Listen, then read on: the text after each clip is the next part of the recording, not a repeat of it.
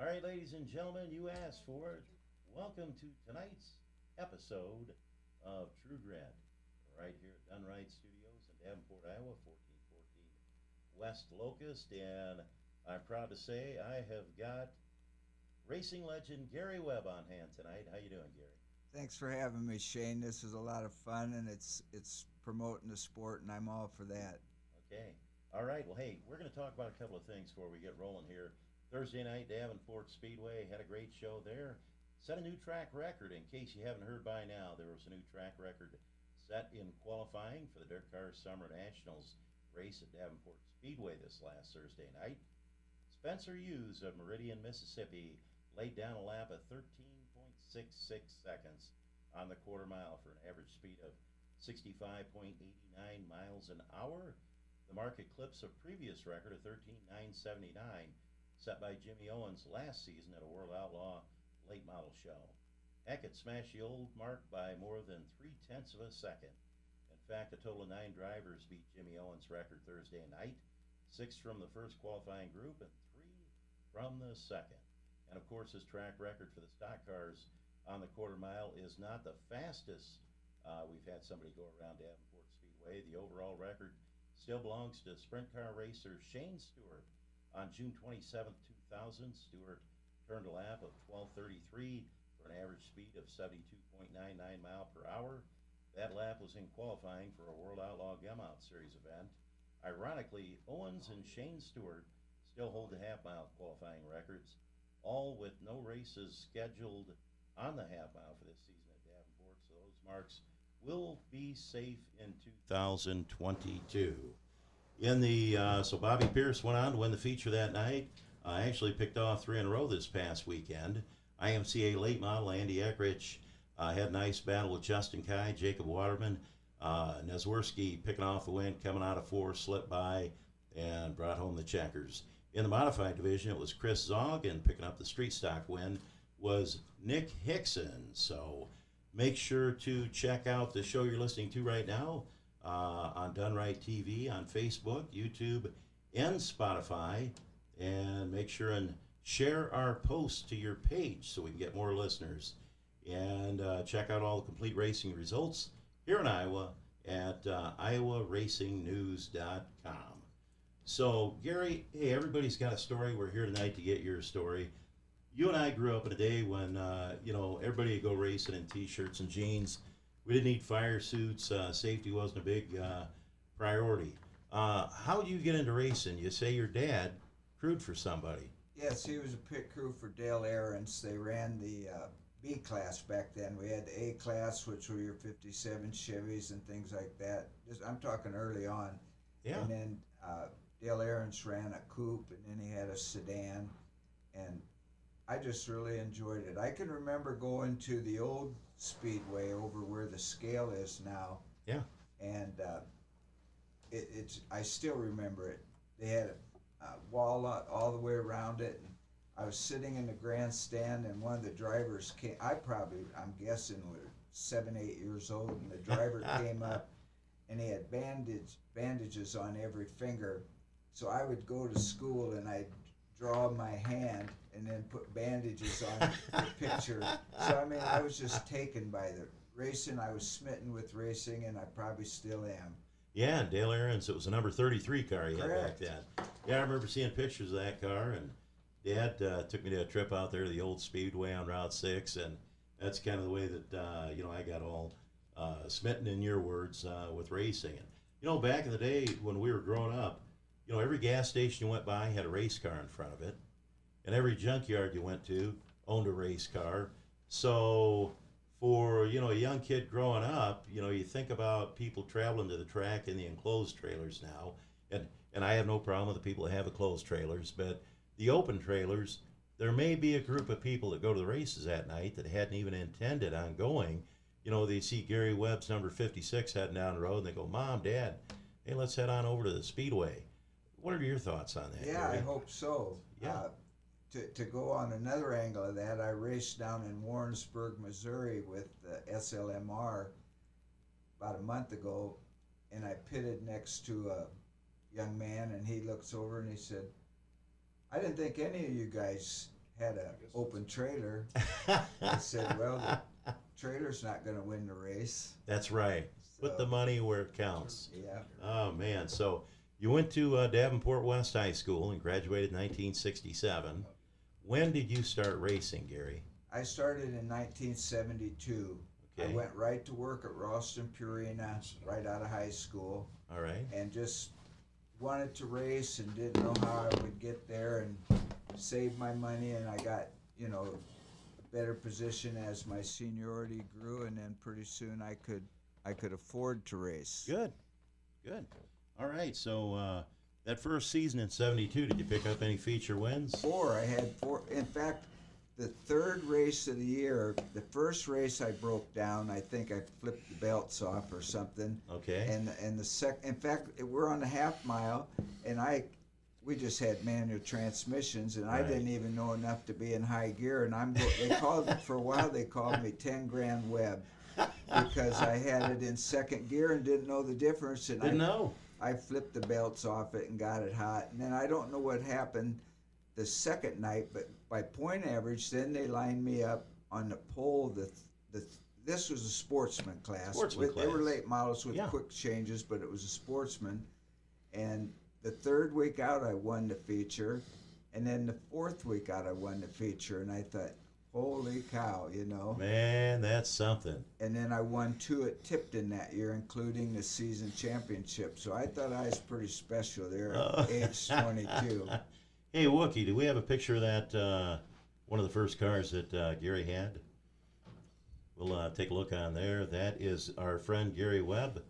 And then we get up to, was that a 64 Chevelle? Yes, that is 1972. That's when it started. Okay. And as you can see, open face helmet. I had a windshield in the car. Yeah. Tack on the dash, and no driver's suit. White pants. They made us wear white pants, or we had to pay an extra $1 to get in the pits. And you know, that actually was a late model. I bought it from a man in Sterling, Illinois. Okay. And I brought it home, and the engine wouldn't fit in it. The frame was bent. Oh, so I got my friend Ken Arthur. Right, Kenny Arthur. Yeah, he got a beam and a couple chains and a big jack, and he straightened it out until the engine would fit. And oh my gosh! Now that looks like Mississippi Valley Fairgrounds. It is. Okay, all right. And so, when did you go on to start racing full time, Gary? 1978. Okay. Now, boy, that takes a lot of guts. I mean, you got to be kind of a gambler to go out like that and race full time and hustle a couple of bucks when you had time. Is that how you did it, Gary? Well, I had a good job at Ralston. I was a millwright, and I'd already went through there 4 years, and I was thinking about racing more than I was at work, and that wasn't fair to them. And then I got to thinking, you know, if I raced 4 nights a week, which you could, that's 4 paychecks. And racing was affordable back then. It sure was. No way could you do it today. Sure. And I used to have dreams that I still work there. I mean, Ralston Purina was a very big part of my life. Right. And that's a hollow feeling when you walk away. Oh, it's got to be. Now, fans out there, if you got any questions for Gary Webbs, please get them posted on either the YouTube page, Spotify, or Facebook, and we'll get those questions asked to Gary and get you an answer. And once again, hey, if you're watching this show live right now, please share this on your page so we can get more viewers. So, Gary, let's move forward a little bit. You know, my brother Sam has always had my back all through the years. I mean, through their scraps and scrapes and everything we went through in the racing world. You've had a good brother, too, and Robert, you bet. The driver gets the credit and the driver gets the glory. When you think about it, you're on the track for maybe 20 minutes, and there are probably 20 hours of work. Yeah. You know, so, you know, the crew is more important than the driver. I mean, they just get the credit. Yeah. You're not going to win a race if something falls off the car. Robert was out this morning nutting and bolting the car and doing the air cleaner, and he's very valuable to me. Sure. Now, I got to ask you, back in the day when I was racing, I'm going to say back in the 80s, man, I had people coming out of the woodwork that wanted to work on the race car. It doesn't seem to me like it's as easy to find pit crew help these days. Is that like the cost of the pit passes, or what do you think has impacted that? Well, I always covered the pit passes for Oh. my helpers because when I was young, I helped a guy, and I thought this is before I started racing myself, and I thought this is really going to be fun. Sure. So I'm in there working on his car, and I'm thinking I'm not even getting to watch the race. And then he yelled at me one night, and I thought, I paid to come here and get yelled at and not get to see the race. So then I thought, I'm never going to have my crew have to pay their way in. Sure. So if they get yelled at, they don't have to say what I did. Hey, so Gary, I can't imagine what kind of pressure it was driving for a living. What can you kind of tell us, your thoughts about that? I mean, we grew up in a time when we didn't have the technology that's out there today. And when we'd go racing, if track A was rained out, we had one of those books that Chris Mackey printed, and you had all the track phone numbers, and you're just calling people at a pay phone trying to find somebody that's racing. And you had to put in a certain amount of time to be able to pay the bills. What was that like? What kind of pressure did that put on you? Well, thankfully, I was pretty competitive, and I did work in the winter, so I didn't get way behind on anything. And actually, I made a decent living. Sure. I always lived modestly. Okay. One time I went into Bank Brenton. There isn't any Bank Brentons anymore. And a young man was walking in when I was coming out, and he just got out of a brand new pickup. And I probably had a 10-year-old pickup. And he says, man, I want to run late model. And he ran street class or whatever. Sure. And I said, well, the difference is I just got done putting money in the bank, and you're probably going there and withdrawing it, So that's just how you choose to live your life, what you can accomplish. One thing I always liked about racing was, my brother and I, we've got, homes that we live in now, but we were never going to have the $300,000 home or the brand new pickup truck because I still feel this way to this day. Man, it's all about the memories. I mean, the memories you have with your brother, the memories you have at the racetrack, they can't take those away. Those are with you forever. Oh, the friends I've, met up with through the years, you can't put a value on it. Yeah, you're right. So let's take a minute here to do a little commercial break. Coming up on July 6th, please join Dunright for the Denny Osborne Memorial at the Buchanan County Fair for a $7,200 to win late model showdown brought to you by the People Company. Also joining us will be the IMCA Modifieds and stock cars with more than $30,000 in total prize money up for grabs. This, no doubt, will be an amazing show. And if you cannot join, check it out on Dunright TV if you can't be there. And Kelly, you're going to be there. You're going to have it on Dunright TV. We're going to be on Dunright TV, yes, sir. Ought to be a great show. It ought to be a great show. Last I checked, there was quite a few cars signed in, and that was like a week ago. I think, Gary, you're going to be there, right? Yeah, looking forward to it. Yeah, me too. Tell us a little bit about Denny Osborne, number 72, and the guy was a heck of a late model driver himself, and you had a friendship with Denny. Oh, very much a great friendship with Denny. His cars were always spotless. I mean, typically, he was the first guy that had an orange number on an orange car, and I thought, that works pretty good. Yeah. But you would have never thought of it at that time. No. And one time, this would have been probably in the mid-'90s, I got caught in a hailstorm at Dubuque. I actually was putting an engine in my car outside of Grove Automotive, and I was going to race, which I did at Farley that night. Wow. So it broke the windshield. I had a Mills Chevrolet pickup. They sponsored me with a pickup, and it broke the windshield and beat the daylights out of the truck and my race car because that's soft aluminum. Yeah. Well, my cars weren't like Denny's. Denny's were always pristine, and mine probably had a few rubber marks on them and stuff like that. So when we got to the track, I was pitted by Denny, and I said, man, I got in a hailstorm today. I said, it beat the daylights out of my car. And he said, "How can you tell?" I never forgot that. Yeah, he said, Man. "How can you tell?" You know, and I tell you, that's some of the memories we talk about. Now, tell me the adrenaline rush, Gary. Man, when you get all strapped in, you head out on the racetrack. For the fans that don't know that, what are you feeling as you're heading for that green flag? Well, honestly, at 72 years old, Yeah. I've learned to cope with that.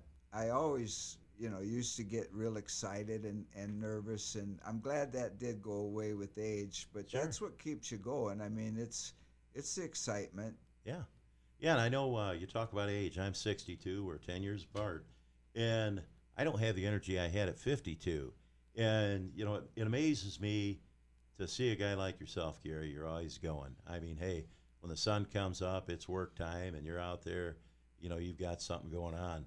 Where do you find the energy for that stuff? Well, I think it's just natural. Sunday morning, I had raced at Donaldson Saturday night, and I wanted to Okay. get ready for East Moline, and I drove a different car at Donaldson. So I knew I was going to put it away, so I took my yellow car to the car wash at 6 a.m., Okay. got it all cleaned up, and then Robert come out, and we got our work done for East Moline, and then I was there again at 8 o'clock this morning after Wow. East Moline, getting the car cleaned up so we could work on it for Independence.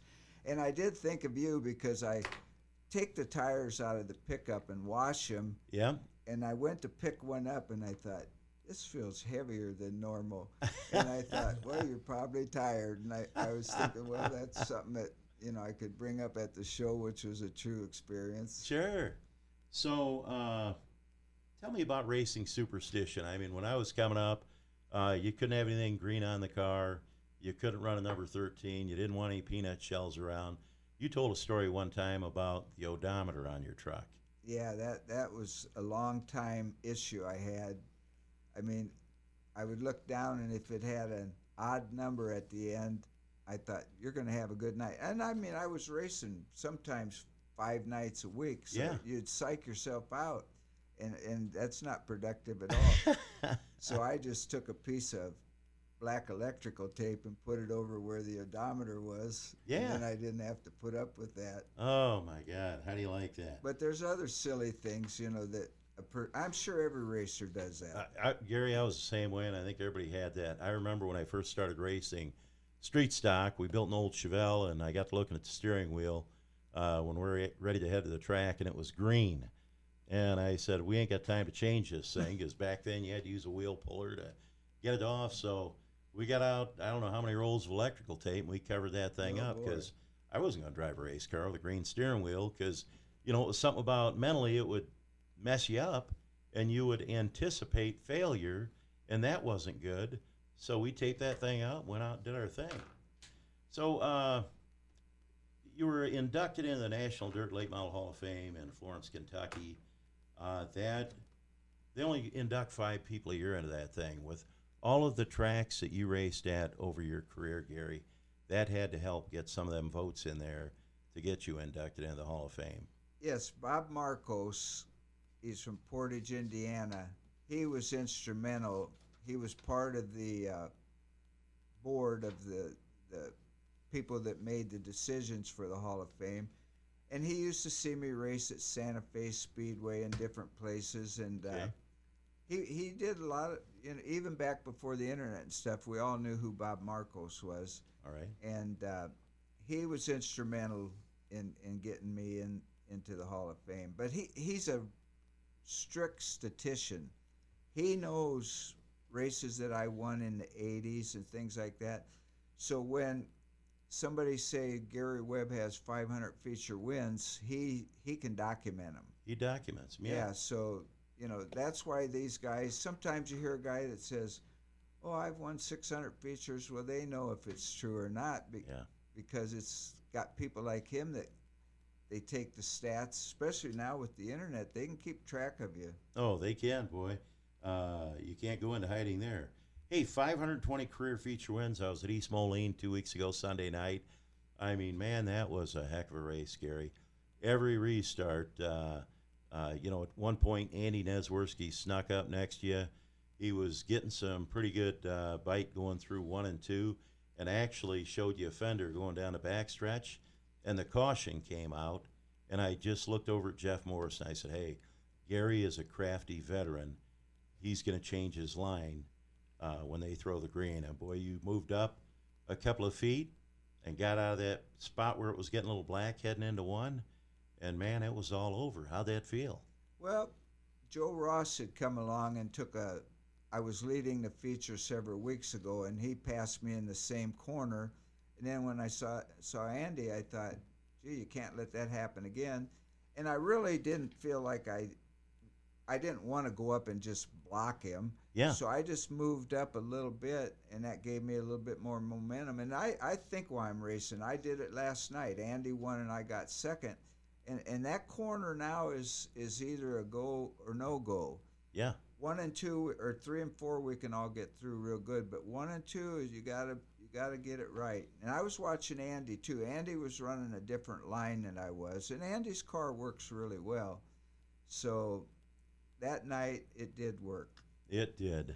Man, and back in the 80s, I used to watch you up at East Moline. You had the blue and yellow car, the Mill Chevrolet sponsored car, and you had a line you'd run through 1 and 2. You'd get right up there next to the wall, but about the center of the turn, you'd turn it and drive down the hill, and that thing would take off like a rocket. Yeah, and those cars didn't have near the suspension or the shocks and things, and probably we were going slower, so Sure. that made them a little easier to drive.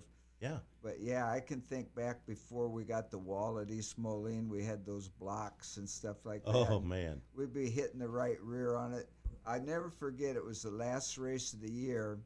I Okay. don't remember exactly what year it was, but we had a 100-lap race, and it paid $3,000 to win, which when you're doing it for Lot a of money. living was very important. Yeah. And I had every car lapped except for Roger Long, and he was ahead of me.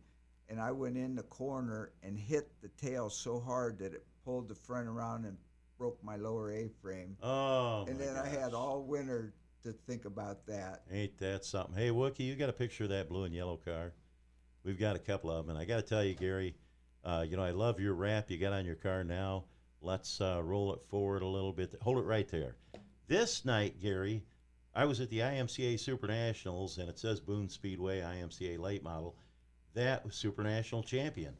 My wife and I started going to the Super Nationals. In fact, I raced in a lot of them up through, into the early 90s. And my God, that was a show you put on that night. I remember always enjoying seeing you come out, the Governor's Cup and the Yellow Challenge at Bluegrass, and you're a Bluegrass guy.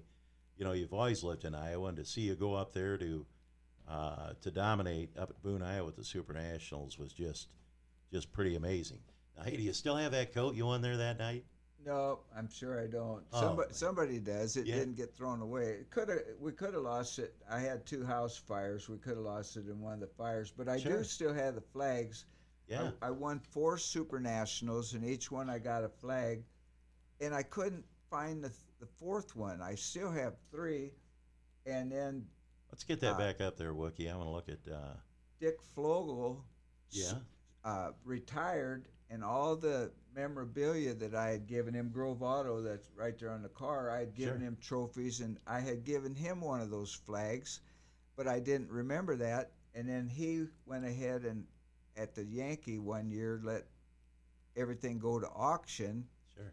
and there was that flag. Oh man. And Gary Crawford's wife bought the flag, which Okay. at least I know where it's at. Went to a good home. Yeah. So that at least I know where they're all at. And Grove Auto, they sponsored. You had their engines in your car for a lot of years. Correct. When I look at that, and that was a GRT. And I look at Steve Duffy up on the sale panel. We lost him to COVID this past year, but he was a great fan of yours. You bet. Always enjoyed watching you race. Wookie, let's roll it forward and see what else we got for pictures here. There we go, another big race up at East Moline. Now the blue car, Look at the crowd. Isn't that amazing? packed. Wow.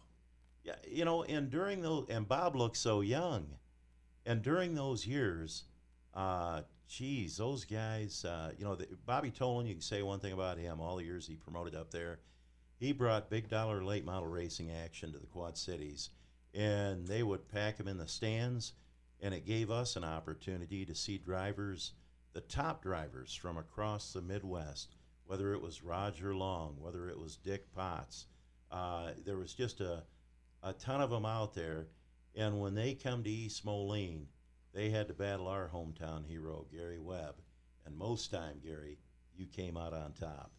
And the man with the crutches, that's Russ Ewalt. The old timers would know. Sure. He dominated at one time with Benny Hofer as his driver, right? And then Don Bolander. I remember Bolander driving the car, yeah. And Russ Ewalt started helping me, and he was a good mentor, I'll tell you. Good. We got some comments here, Shane. All right, let's if I hear can it, jump Kelly. in here. It kind of goes with what you're saying right now. Kevin Schroeder is saying that there was a couple years at Dubuque when Gary couldn't be beat. You were the show. So you guys are talking about East Moline, but there was a time in Dubuque too where you were running that, like winning everything. I had 17 track championships at East Moline, and then I started going to Dubuque, and I won 4 in a row there. Nice. So I kind of had 20. Well, there was a break when Jake Willard won at East Moline, but I did the first 4 years I ran Dubuque full time. I was the champion. Awesome. So that track suited me well. And Gary, you, during that NASCAR run, the 2000 NASCAR Dodge Weekly National Championship, at one period you had 16, 18 features at Dubuque. Yeah, I won 16 out of 18. 16 out of 18? So that was, and really you'd think that fans would say, what the heck, but they all were pulling to pull that championship off. So I really had more support than I would have ever dreamt. All right. Any other questions? Yeah, Kelly? there's a few comments. Cindy Judge saying the T-shirts are great, but she was wondering if you're going to have any hoodies or sweatshirts since it's probably a little bit of a cool season coming here shortly.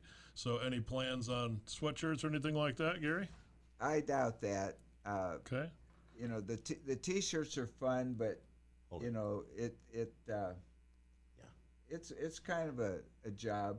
Oh. Now there's something I'd like to point out. This is my 50th year of racing, but it says 6 decades of winning. And people would probably wonder, how can you win 6 decades? But see, I won in the 70s, 80s, 90s. I won my first race in 1972, so I've got to win in every decade, and the 2020s awesome. made the 6th one. I mean, who can say that? That is just So amazing. I'm glad to be able to explain.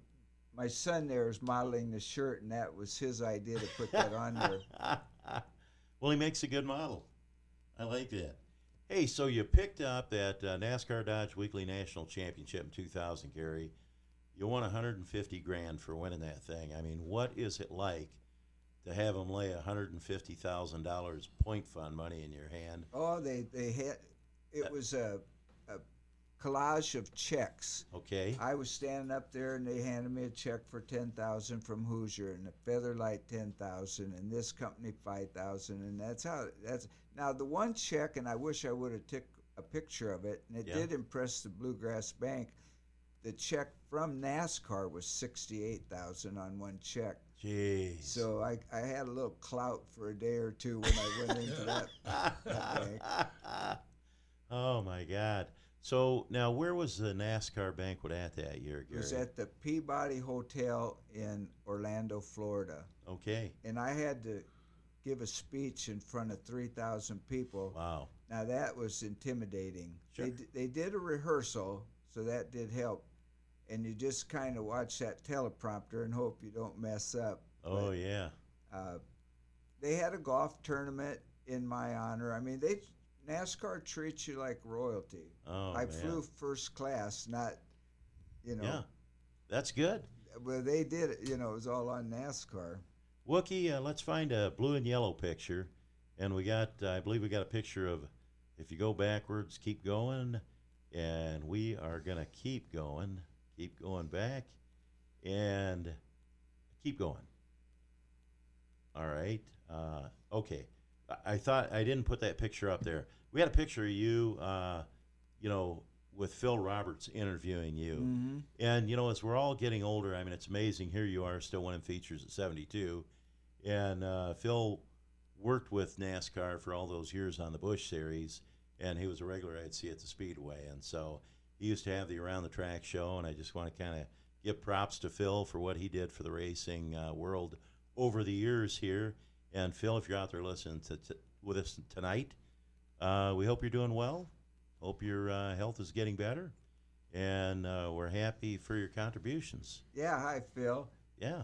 Phil and I are the same age. We went to school together, and we used to race model cars. Okay. And Phil and I competed with our model cars. What we would do, we had a ramp, and we would coast them down, and then the last car got eliminated, and then you'd coast them down. So we were racing model cars even back in Oh my God! in junior high.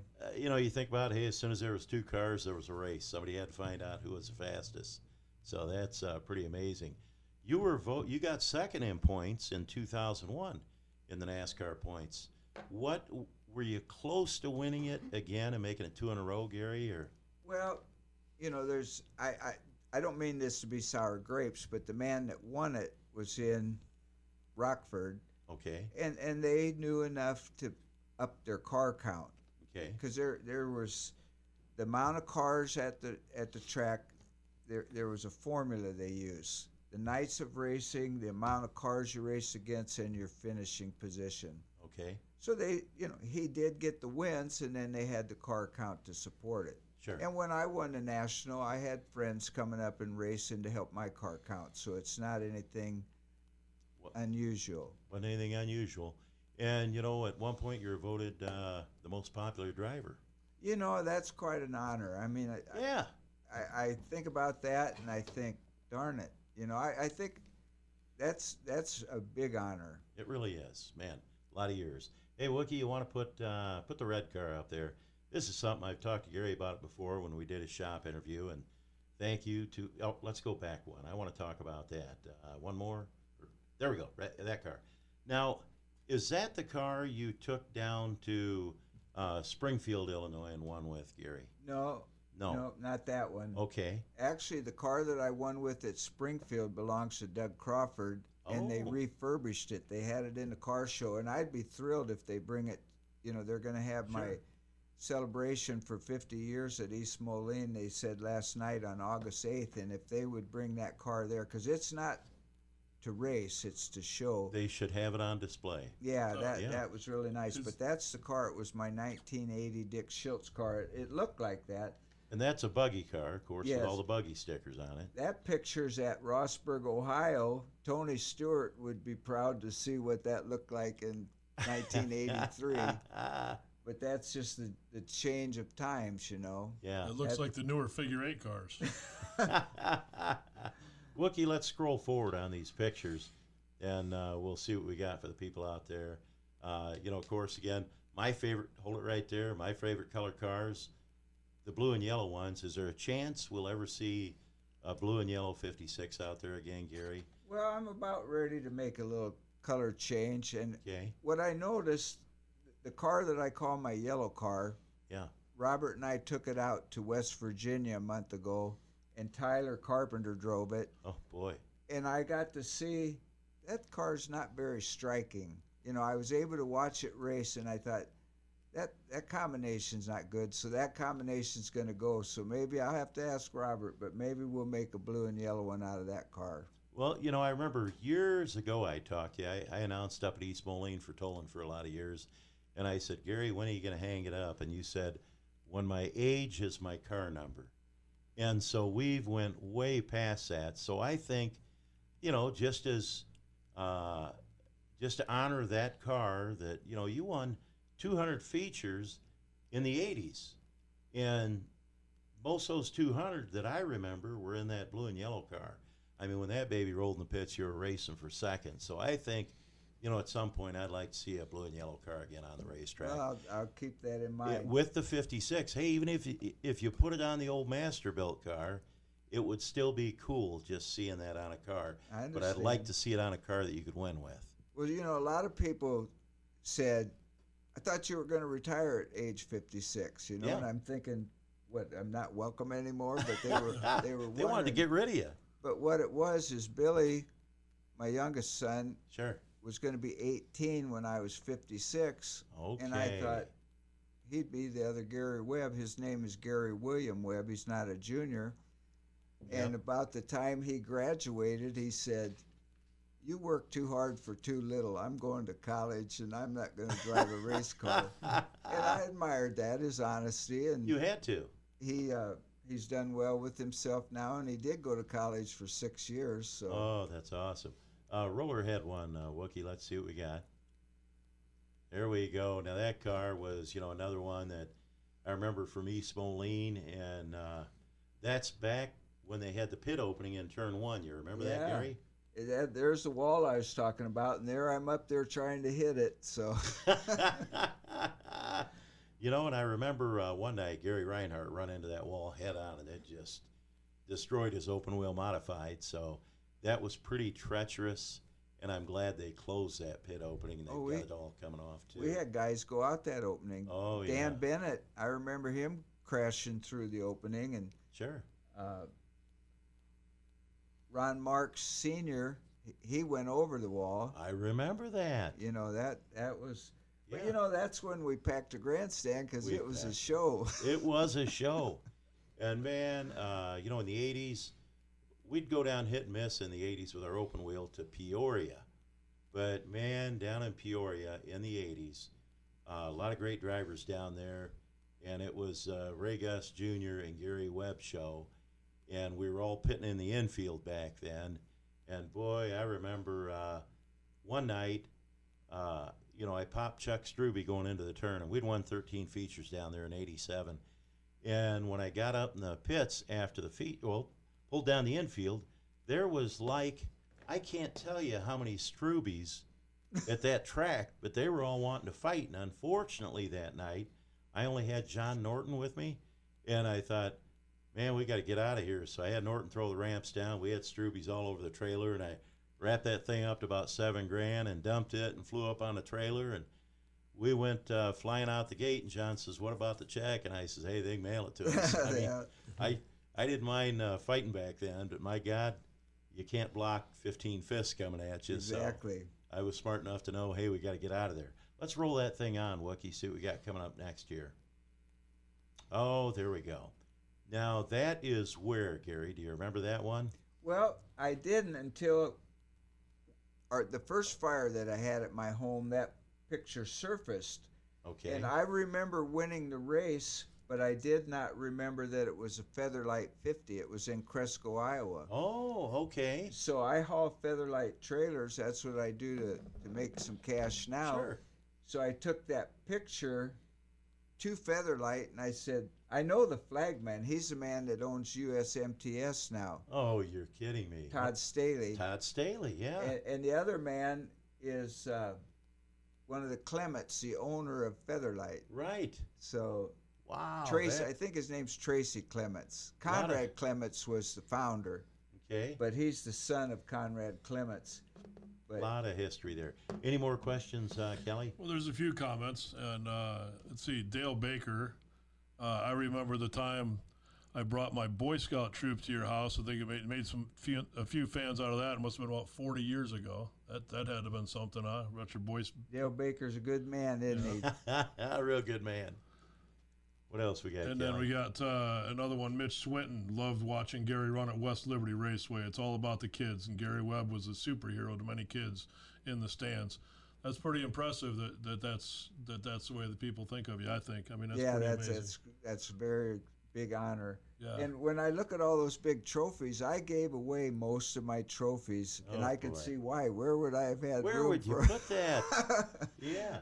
Hey, Wookie, let's get a picture of that red car up there, the number 555. Gary probably gets tired of me talking about this thing, but I remember it was the coolest car right there. That was a Tri-City buggy car. It was lightweight. You took it to Florida and raced it. But I grew up in Rock Island and knew Gary Oliver. My dad knew him, and we went over to the shop when that car was getting built, and that thing was ahead of its time. Can you tell us a little bit about that, If it was black, we'd call Gary? it the Batmobile. Yeah, yeah. Now, the weight on that car, the transverse leaf spring in the front of it, I mean, tell us a little bit about... Well, the main thing that Gary Oliver was striving for, in fact, not to compete with Conrad Clements, but those were called Featherlights. That was what he called that brand, Okay. or that model, I should say. All right. And they were super light, Oh boy. very, very light. And the, the leaf springs on the back, well, if you had steel leaf springs, they would weigh so much. These were fiberglass. Oh boy. And that's not why. It wasn't about the weight. It's about the performance, but that did make it lighter. And then on the front, it did not have coilovers. It had a leaf spring that went over the top right behind the radiator. Sure. And then it had rods going down to the lower control arm through there. And then we had a shock on it and stuff. But it was a very unique car. And that would have been 1982. So. Oh, I mean, way ahead of its time, don't you think, Yes. Gary? Now in Florida, how did it perform down there, and what's the history of that car? I didn't do very well with it. Okay. I really struggled with it. There were 3 or 4 of them down there. Tom Hurst had one, and I had one, and this Harley Blancett out of Ozark, Missouri, he had one. So maybe Okay. there were 3 of them. And we bailed early. We didn't stay the whole speed week. Okay. So Now, the history of that car, where did that end up going? Pete Parker was a good friend of Gary Oliver's, Okay. and the car ended up. The engine belonged to Bobby Tolan, a prototype, but the rest of the car belonged to Gary Oliver. So then Pete Parker took it, and he actually did pretty good with it. Good. And then, of course, at Davenport Thursday night, that was Pete's boy, Paul Parker, running the number 10 car. So it's nice to see the next generation get back behind the wheel and have success. Well, I walked down there to talk to Paul and thought maybe Pete and Jeff, his brother, were going to be there, and I just saw a crewman that I didn't recognize. Okay. And then what really surprised me is they always built the reliable trailers. Sure. And right now to this day, people are searching for reliable trailers because they don't build them anymore. And here, Paul has a big enclosed hauler. I mean, the big like everybody else has. Sure. And Pete always built his own chassis, and Paul had a rocket chassis. Oh. And I thought, this is really a change of times. But Paul became an iron worker, so he's got a good job that Good. he can work or not work, so he Yeah. can go race. And Paul stayed with me one year, and we did well. We won the Yankee. Paul was with me when I won the Yankee, and Paul was with me one year when I won the Super Nationals. So Paul was good help. It was there. Wookie, let's roll forward a little bit, see what else we got there in the picks. That one right there, that was taken outside Jeff Morris's shop, it looks like. And it may have been after they lettered your car for you. I wish they could stay looking like that. You know, they look so beautiful. Yeah, they sure get, beat up and tattered. Sure. I had a guy I collided with his car one time at Macon, Illinois. Okay. Well, then the next day I was over at Springfield because we would run. This might have been even the Summer Nationals back then. They didn't Sure. call it the Hill Tour. So I needed an engine part. So I went over to this man's engine shop, and it happened to be his car that I collided with at Macon. And he was mad. He wouldn't sell me any parts. And I said, well, you need to get a drag car, you know. All right, Wookie, what do we got next up there? Slide that thing over, and we will, there you go. Now, that win was actually 2 weeks ago up at East Moline, your 520th win. Yep, that's a picture I'll cherish right there. You know, Gary, it was amazing. I posted on the internet that picture and just wrote a 7-line story about it being your 520th win. And we had, within 4 days, 5,030 people had viewed and read that story. 5,030. That's nice. Isn't that amazing? Wow. All right, Wookie, what do we got coming up next? Let's see. All right. That car, Gary. That's, tell me about when you went from 56 to W. What was kind of the idea behind that? Well, when I started racing, I was 56, and there were no other 56s. I thought, what a unique number to have. Even when I would read the Hawkeye Racing News or this or that, very, very few 56s. Well, then Andy Eckery started running street stock up at West Liberty, and he made his car 56. And then there was a guy out in Corning, Okay. and he made his 56, and then Travis Denning is 56, and I thought, now these are all guys that are the same number, so Yeah. I just made mine W56. Oh, man. Good story. Hey, we want to make sure and tell you to check out all the racing results from around the Midwest here. You can read it all on iowaracingnews.com. Make sure to check that out. And then we also want to remind you that you want to join Done Right TV for the Danny Osborne Memorial at Buchanan County Fair Race for $7,200 to win. That's coming up July 6th. So that, Kelly?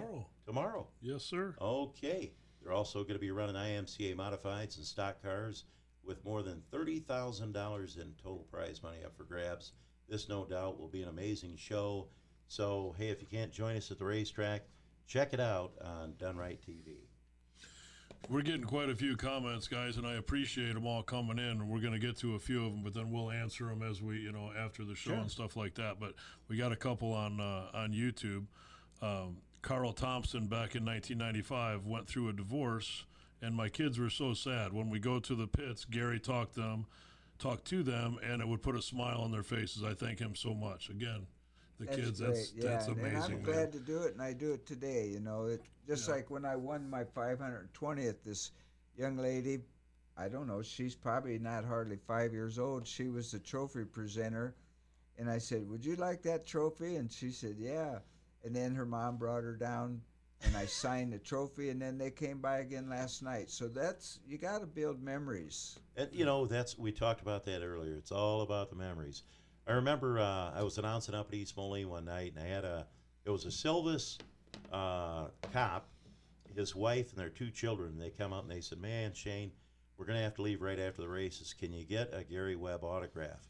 And you probably had these things happen so many times, Gary, but I went down the pit area, and you were working on your carburetor. And I pulled this 8x10 out of the packet and gave you a Sharpie, and I said, "Can you autograph this for a fan?" And you laid down all the stuff you were working on. What's their names? And you wrote the kids' names on that. I slid it back in the envelope, and you went back to work on your carburetor.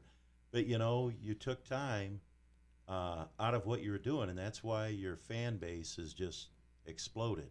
Well, I feel like it's an honor to have him even come ask you, so I'm glad to do it. I got to tell you a quick story what happened. One time, a lady came to me and she said, "Would you be the grand marshal at our Pinewood Derby Okay. at a school over by the airport?" I can't remember the name Yeah. of the school right now. So I went over and I'm watching the Pinewood Derby, and then they said, "How about picking best of show?" And so I had watched the Pinewood Derby, and there was a young boy, and I'm guessing he was from a single parent family, the mother, and his car hardly made it to the bottom of the ramp. But by golly, he'd walked down. It was double elimination. So he Yep. got eliminated the first time, and then he gets in line and hardly made it to the bottom of the ramp again.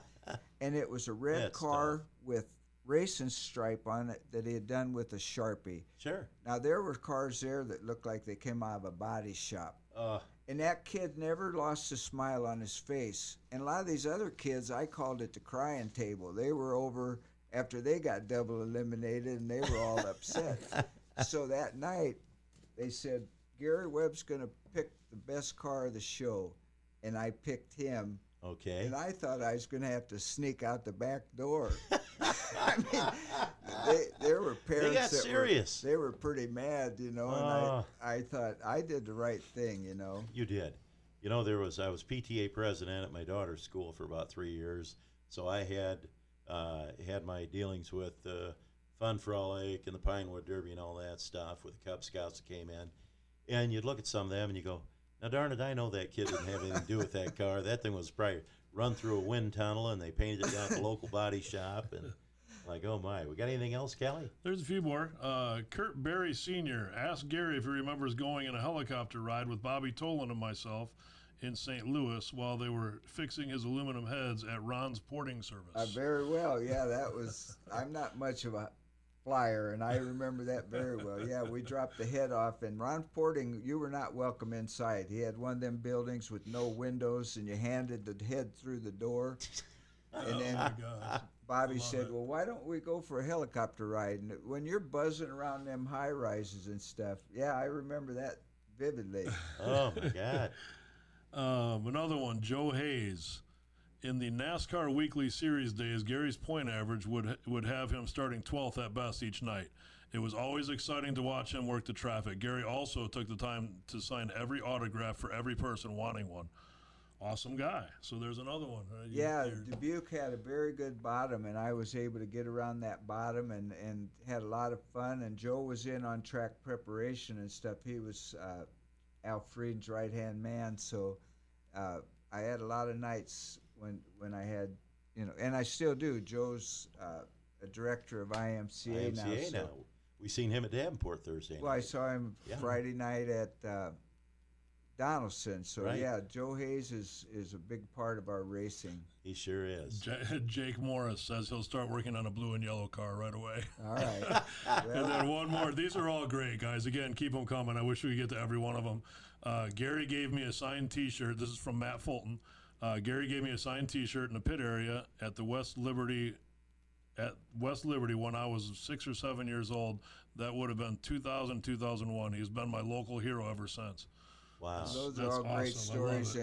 and Love I it. mean, I love you all. Yeah. That's for sure. Yeah. Like I said, there's a whole bunch of them in here, and let's see. My first recollection of Gary Webb was seeing him at Hawkeye Downs in a light blue and yellow 56 sponsored by Amco Transmissions. I was in the pits with Kurt Hansen, Gary, Kurt, Ed Sanger, Verlin Aker. Daryl Drake, Daryl Dick Dake. Schlitz, Daryl Dake, I'm sorry, Dick Schultz. Yeah. Just to name a few. Good times when Hawkeye Downs was dirt. It was Kurt's favorite track. And those guys were all winning race car drivers. That was the Every Hawkeye one of Downs. them. Yeah, every one of them. And that's growing up, those are the guys you competed with. Yeah. I say this, when I would go to the races, and watch you run back in the day, Gary, I mean, there was probably 10, 12 cars that could win the feature that night, maybe more, but they had all top caliber in that day racing equipment, racing drivers, and they put on a show. And like you say, they packed the stands, and one of the reasons was they had a lot of great drivers, a lot of great cars back then. So we talk about this half mile, quarter mile, Gary. Do you like running half mile or quarter mile better, or did you really didn't have a preference? I would say I prefer the shorter track. Okay. Now we run so many short tracks. When you get on a big track, it's like, boy, that's a long ways around there. And I do enjoy going. They're going to have a Hell Tour race at Dirt Car Summer Nationals at Knoxville, Illinois. But I enjoy running there every year at the fair. We didn't get one last year because of COVID, and then they're not going to have IMCA type rules this year. But that track, those tracks seem kind of dangerous. I told Robert, I said, we ought to just go watch. That's going to be exciting. That'd be the fun. I remember back in the 80s, a guy went through jumped the fence down there. They just had guardrails back then. And I think Hardy's was on the other side of turn 1 and 2 down there, and the guy went over the guardrail, and away he went over to Hardy's. So it's right on the edge of the road there. It is. I can see where that would happen, and I'm vividly remembering Vern Schumann had a dirt late model for a while years ago, and I think one of his cars got into the guardrail, and it was wood. Yeah. And there was like a 2x10 that went. It didn't get the driver, but it was inside the car. Sure. So I mean, there's dangerous places. And you bring that up. Hawkeye Raceway, it's gone now, and we've seen some tracks that we'd run at back in the day, and they're gone now. Tell me a little bit about your thoughts about Hawkeye Raceway and what Vern did out there. Oh, I enjoyed going there. That was so much fun. I didn't, for one reason or another, run there weekly, but I went to his specials and stuff.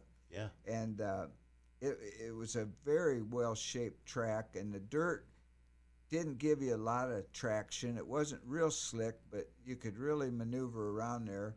And Vern was so unique. There was times we'd be having a caution, and he'd be out there with a fire hose, water in the corner. Yeah. And I remember. they had the seepage coming down from the wall, and he'd put a cone out there, and we'd have to know that not. It was fun. Because if you hit that seepage, You're you'd gonna- go from 75 to 9,000 RPM pretty quick. Yeah. Oh man, Yeah, you knew what the cone was, but that just made it fun. it was a lot of fun. I remember Vern leaving the track at nights, and he'd say, "Hey, lock the gate when you leave." And so a lot of people stayed around, partied, and had a good time. And we got any more, Kelly? Well, yeah, there's several, but Tim Gould, Gary was the first driver that my dad, Dave the cop at East Moline, told me to watch. LOL. Was plain white car with airbrush number wedge nose. Yep. That's something. Yeah, it's awesome. Just keep scrolling, Kelly. Yeah, there's quite a few here. Let's see. There's another one. Perry Thank you guys all for listening. Yeah, for sure. Perry Gellerstedt learned a lot about pitting by him at Davenport a couple years ago. Connie Sidoris, my daughter, has his 500 win trophy at East Moline. Wow. So you Very gave away good. your 500 win trophy. Very nice. Impressive. A lot of them. You're awesome, man. I thank you for coming in today, Gary, No and kidding. thanks for letting us at your shop that Sure. one time and Sure. and all that. And thank all the fans and everybody else out here watching. It's awesome. Great stories. Gary, the future of racing, dirt track racing, we seem to be on an uptick right now. I think, when we had COVID and we got people like Kelly in there with pay-per-view TV, that has helped. It's helped get the dirt track racing story out there more. What do you think? What do you think about the future of dirt track racing? Well, I think it is on the comeback trail. And All one right. thing I want to acknowledge is like yesterday, I saw Jeff Peterson and John Durbin working hard for Yeah. us to be able to race. Sure. And Al Deloy and Ricky and Brenda Kai, they countless hours. Yes. We just show up, Yeah. and maybe an hour later we're racing, and 3 hours later we're gone. And they have a lot of work on both ends. So I want to commend all the promoters for what they do. That's true. And they're the ones that, without them we would have no place to race. Sure. Hey, Wookie, you got a picture of the Desert Storm cars. There are 3 of the tan cars that are in front of the race shop. And hold it There. right there. There we go. Now, Gary, that was the 2000 racing operation. Yeah, Yep. that's up at Larry Mooring's shop, and I put them all together. Back then I was doing quite well, so I didn't have to work as much in the winter, Okay. and I would put those cars together, and I mounted the seats and the steering and the foot pedal, everything the same, so I could go from car to car and you wouldn't know the difference. Sure. Now, when I raced, Thursday night I ran my white car, and Friday and Saturday I ran my yellow car, and last night I ran my white car, and they're totally different. I mean, Wow. it's not what I would like to have. Those cars were just, I couldn't tell which one I was in. Yeah. And, you can check all this out and keep up with Gary Webb each and every week on GaryWebbRacing.com. Check him out on the World Wide Web. If you want to buy a Gary Webb t-shirt, GaryWebbRacing.com. And we'd sure love to see you at the racetrack. You get that t-shirt in the mail, bring it up to Gary after the races, and he'll get an autograph for you. So, Gary, those cars, were those GRT cars? Yes. Because I believe that until you came up here with a GRT and started winning, boy, within short time we had 1 million GRTs here. You pretty much, for Joe Garrison, brought the GRT cars to this area. Well, do you feel that way, Gary?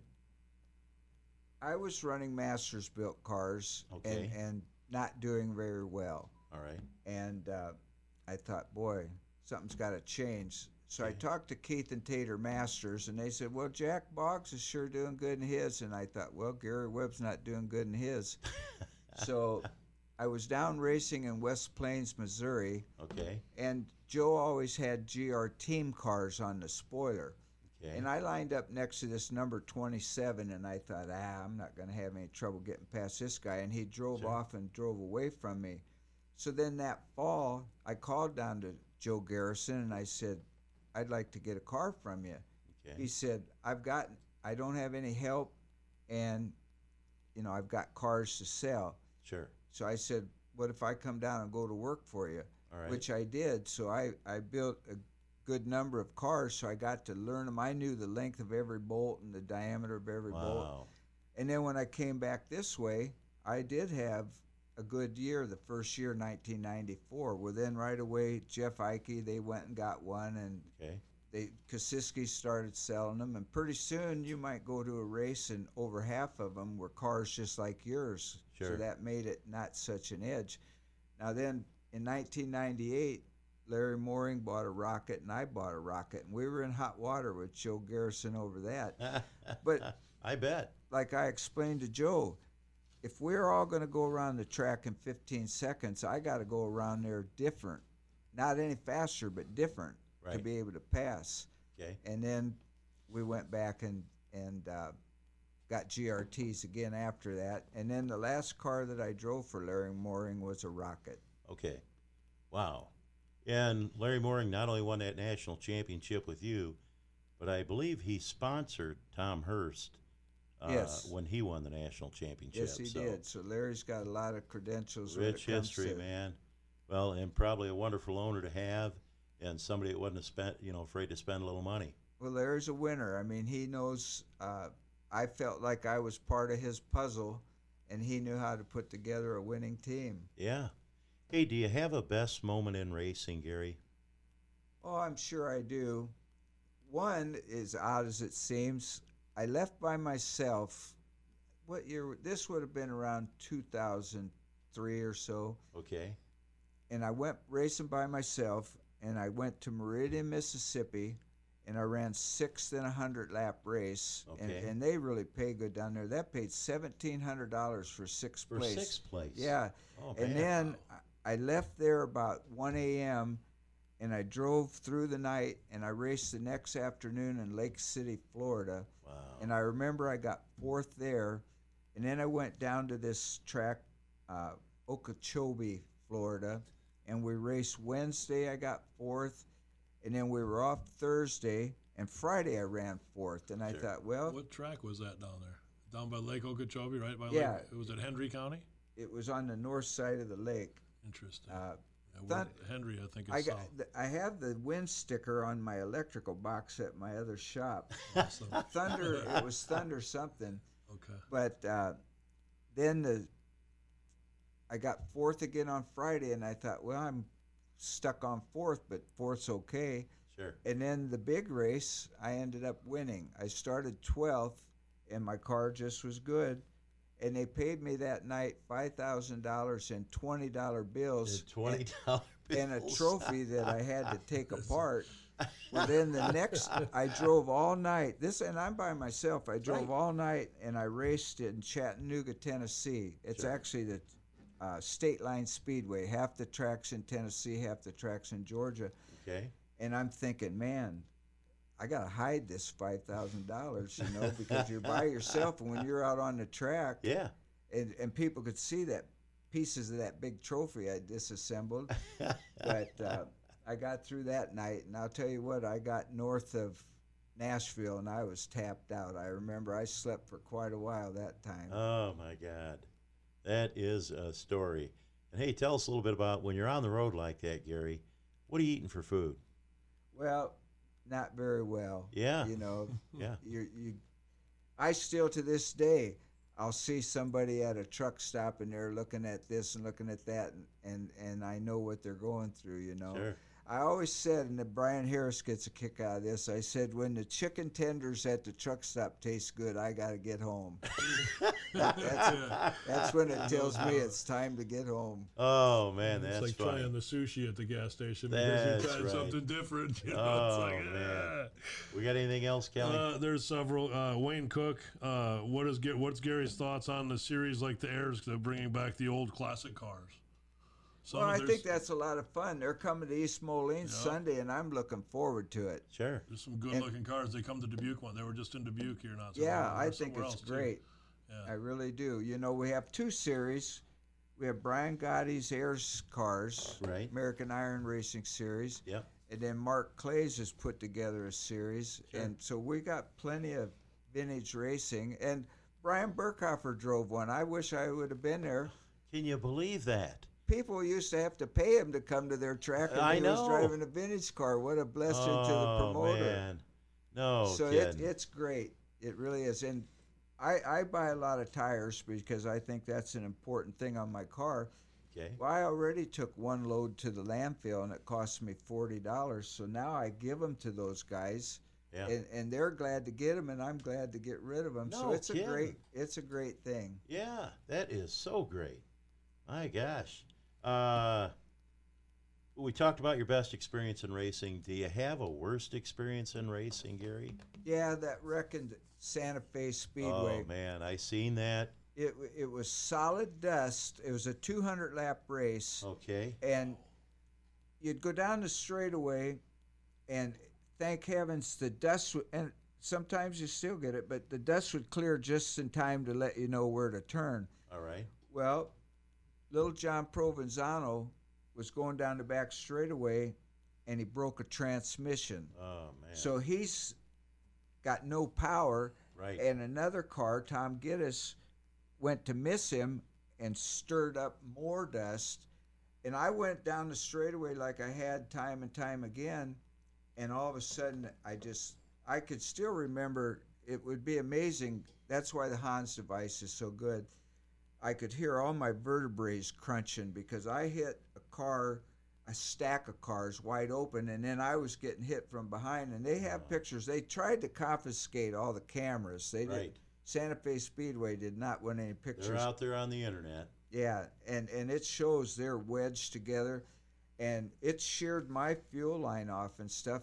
Thank heavens there was no fire. Thank you, God. Because we were, they needed a crane. They didn't have a crane, but it took like 3 hours to get the cars all separated because they were wedged in. And I still remember, and I was beside myself because my car was just torn. Destroyed.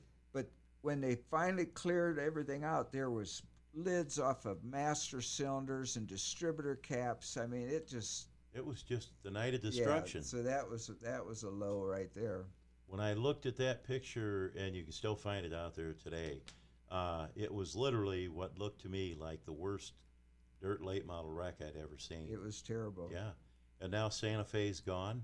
Yeah. Gary, you had some pretty good runs up there at Santa Fe. Yep. Howard Teat was the owner, and his daughter and her husband, when Howard passed away, they sold it for development. Real estate. Yeah, which Okay. was a smart move. Sure. But that car, I had already sold it to Dick Plug.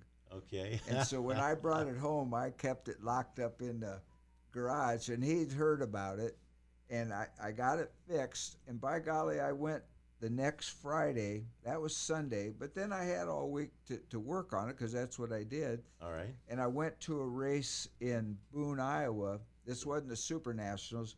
They called it the Handicap Challenge. Okay. And we ran a dairy race on Friday night, All right. and the top 6 cars got invited to run Saturday night. And they took the top 6 sprint cars, the top 6 late models, top 6 modifieds, and top 6 stock cars, and they ran all 24 of us together. And then the winner of each class got $1,000, and then the overall winner, which ended up being a sprint car, got another $1,000. That's promotional. That's promoting. Absolutely. You know, I seen one of those, and I know they had kind of a handicap way to score all the cars because naturally the sprint cars are going to eventually They were a lap overtake and a half behind us. Yeah. And I was maybe a half a lap ahead of the modifieds. Okay. But boy, you talk about startle you when that sprint car puts that right rear tire next to your door. Oh man, that's something. Yeah, racing with a sprint car. They're so fast. Too. All right. Even Yeah. filming them, man, it's like, they're just so fast. They are. But Well, Robert Gary, Lawton come up with that. He's a promoter. he is a promoter. When you go to Boone Speedway and you see the way he's got the concession set up and the way that he preps the track and everything that he does, he's a promoter. Yes. And that race too, you just didn't hear of anything like that. And until I went up to Boone, I didn't see any track prep like that. And I would say that Ricky and Brenda Kai, they've done a wonderful job at Davenport, and he's been willing to invest the time and the money, and he gets paid dividends because of that. And a couple of weeks ago when I was at East Moline and you won number 520, at intermission, Jeff went out on that grader and put a lot of effort in, running that grader around the racetrack, smoothing it back out, and making it racy for the feature. So, I'll give it to Jeff, too, and John Durbin for putting the time and effort in. And when all tracks canceled that weekend, and they ran Sunday, and I was just amazed. I thought, man, you got to give them an A for effort. For sure. Yeah. Yeah. Well, hey, Gary, we're going to have to wrap this thing up. I don't want to wrap it up, but we're running a little over, and that's okay. But I want to thank you for coming into the studio, letting us talk about racing, and you're one of the legends around here, and I know we've got a lot of people tuned in listening to it, and I hope you get a blue and yellow car down the road a ways, and I hope you're around for a lot of years, and I hope you'll let Kelly and I come out to the race shop this winter and chat and walk around that shop and look at your race cars. When the fans see a blue and yellow one, they know that Shane planted the seed. That's right. There you go. And thanks for everybody for listening in and going to the races, and we're all part of this together. All right. Any closing words, Kelly? Just thank you. Where are we going tomorrow? We're going to be in Independence tomorrow. All right. 7,200 to win late Gary model. will be there. Gary's going to be there. I'll be Man. there. We'll have the whole crew. We're going to hopefully have a couple cameras set up and everything. And again, Gary, thanks for coming in. One more thing that I want to say is we're working on something special for the guys, for Garrett Alberson, Jeremiah Hurst, and First and second Saturday first night. and second Saturday. Kenny Roberts, Ken that was Roberts, a I'll dream tell come ya, true right It there. was. I've I been- was so glad when I saw I use iRacePass, and when I Mm-hmm. saw that, I thought, that is awesome. Isn't that crazy? Yeah, I've been kind of teasing them all year. I'm like, we're 1-2, 1-2, 1-2 tonight, guys. And then and I even before this show, I was calling around, like some of the other guys that I use, like Simply Modified, Jacob, and a few of the other photographers, and nobody had a side-by-side picture. Well, then then the other night at 34 Raceway, I got plenty of side-by-side stuff now, so we're going to put together a nice little video because I was actually there and we got to put it on.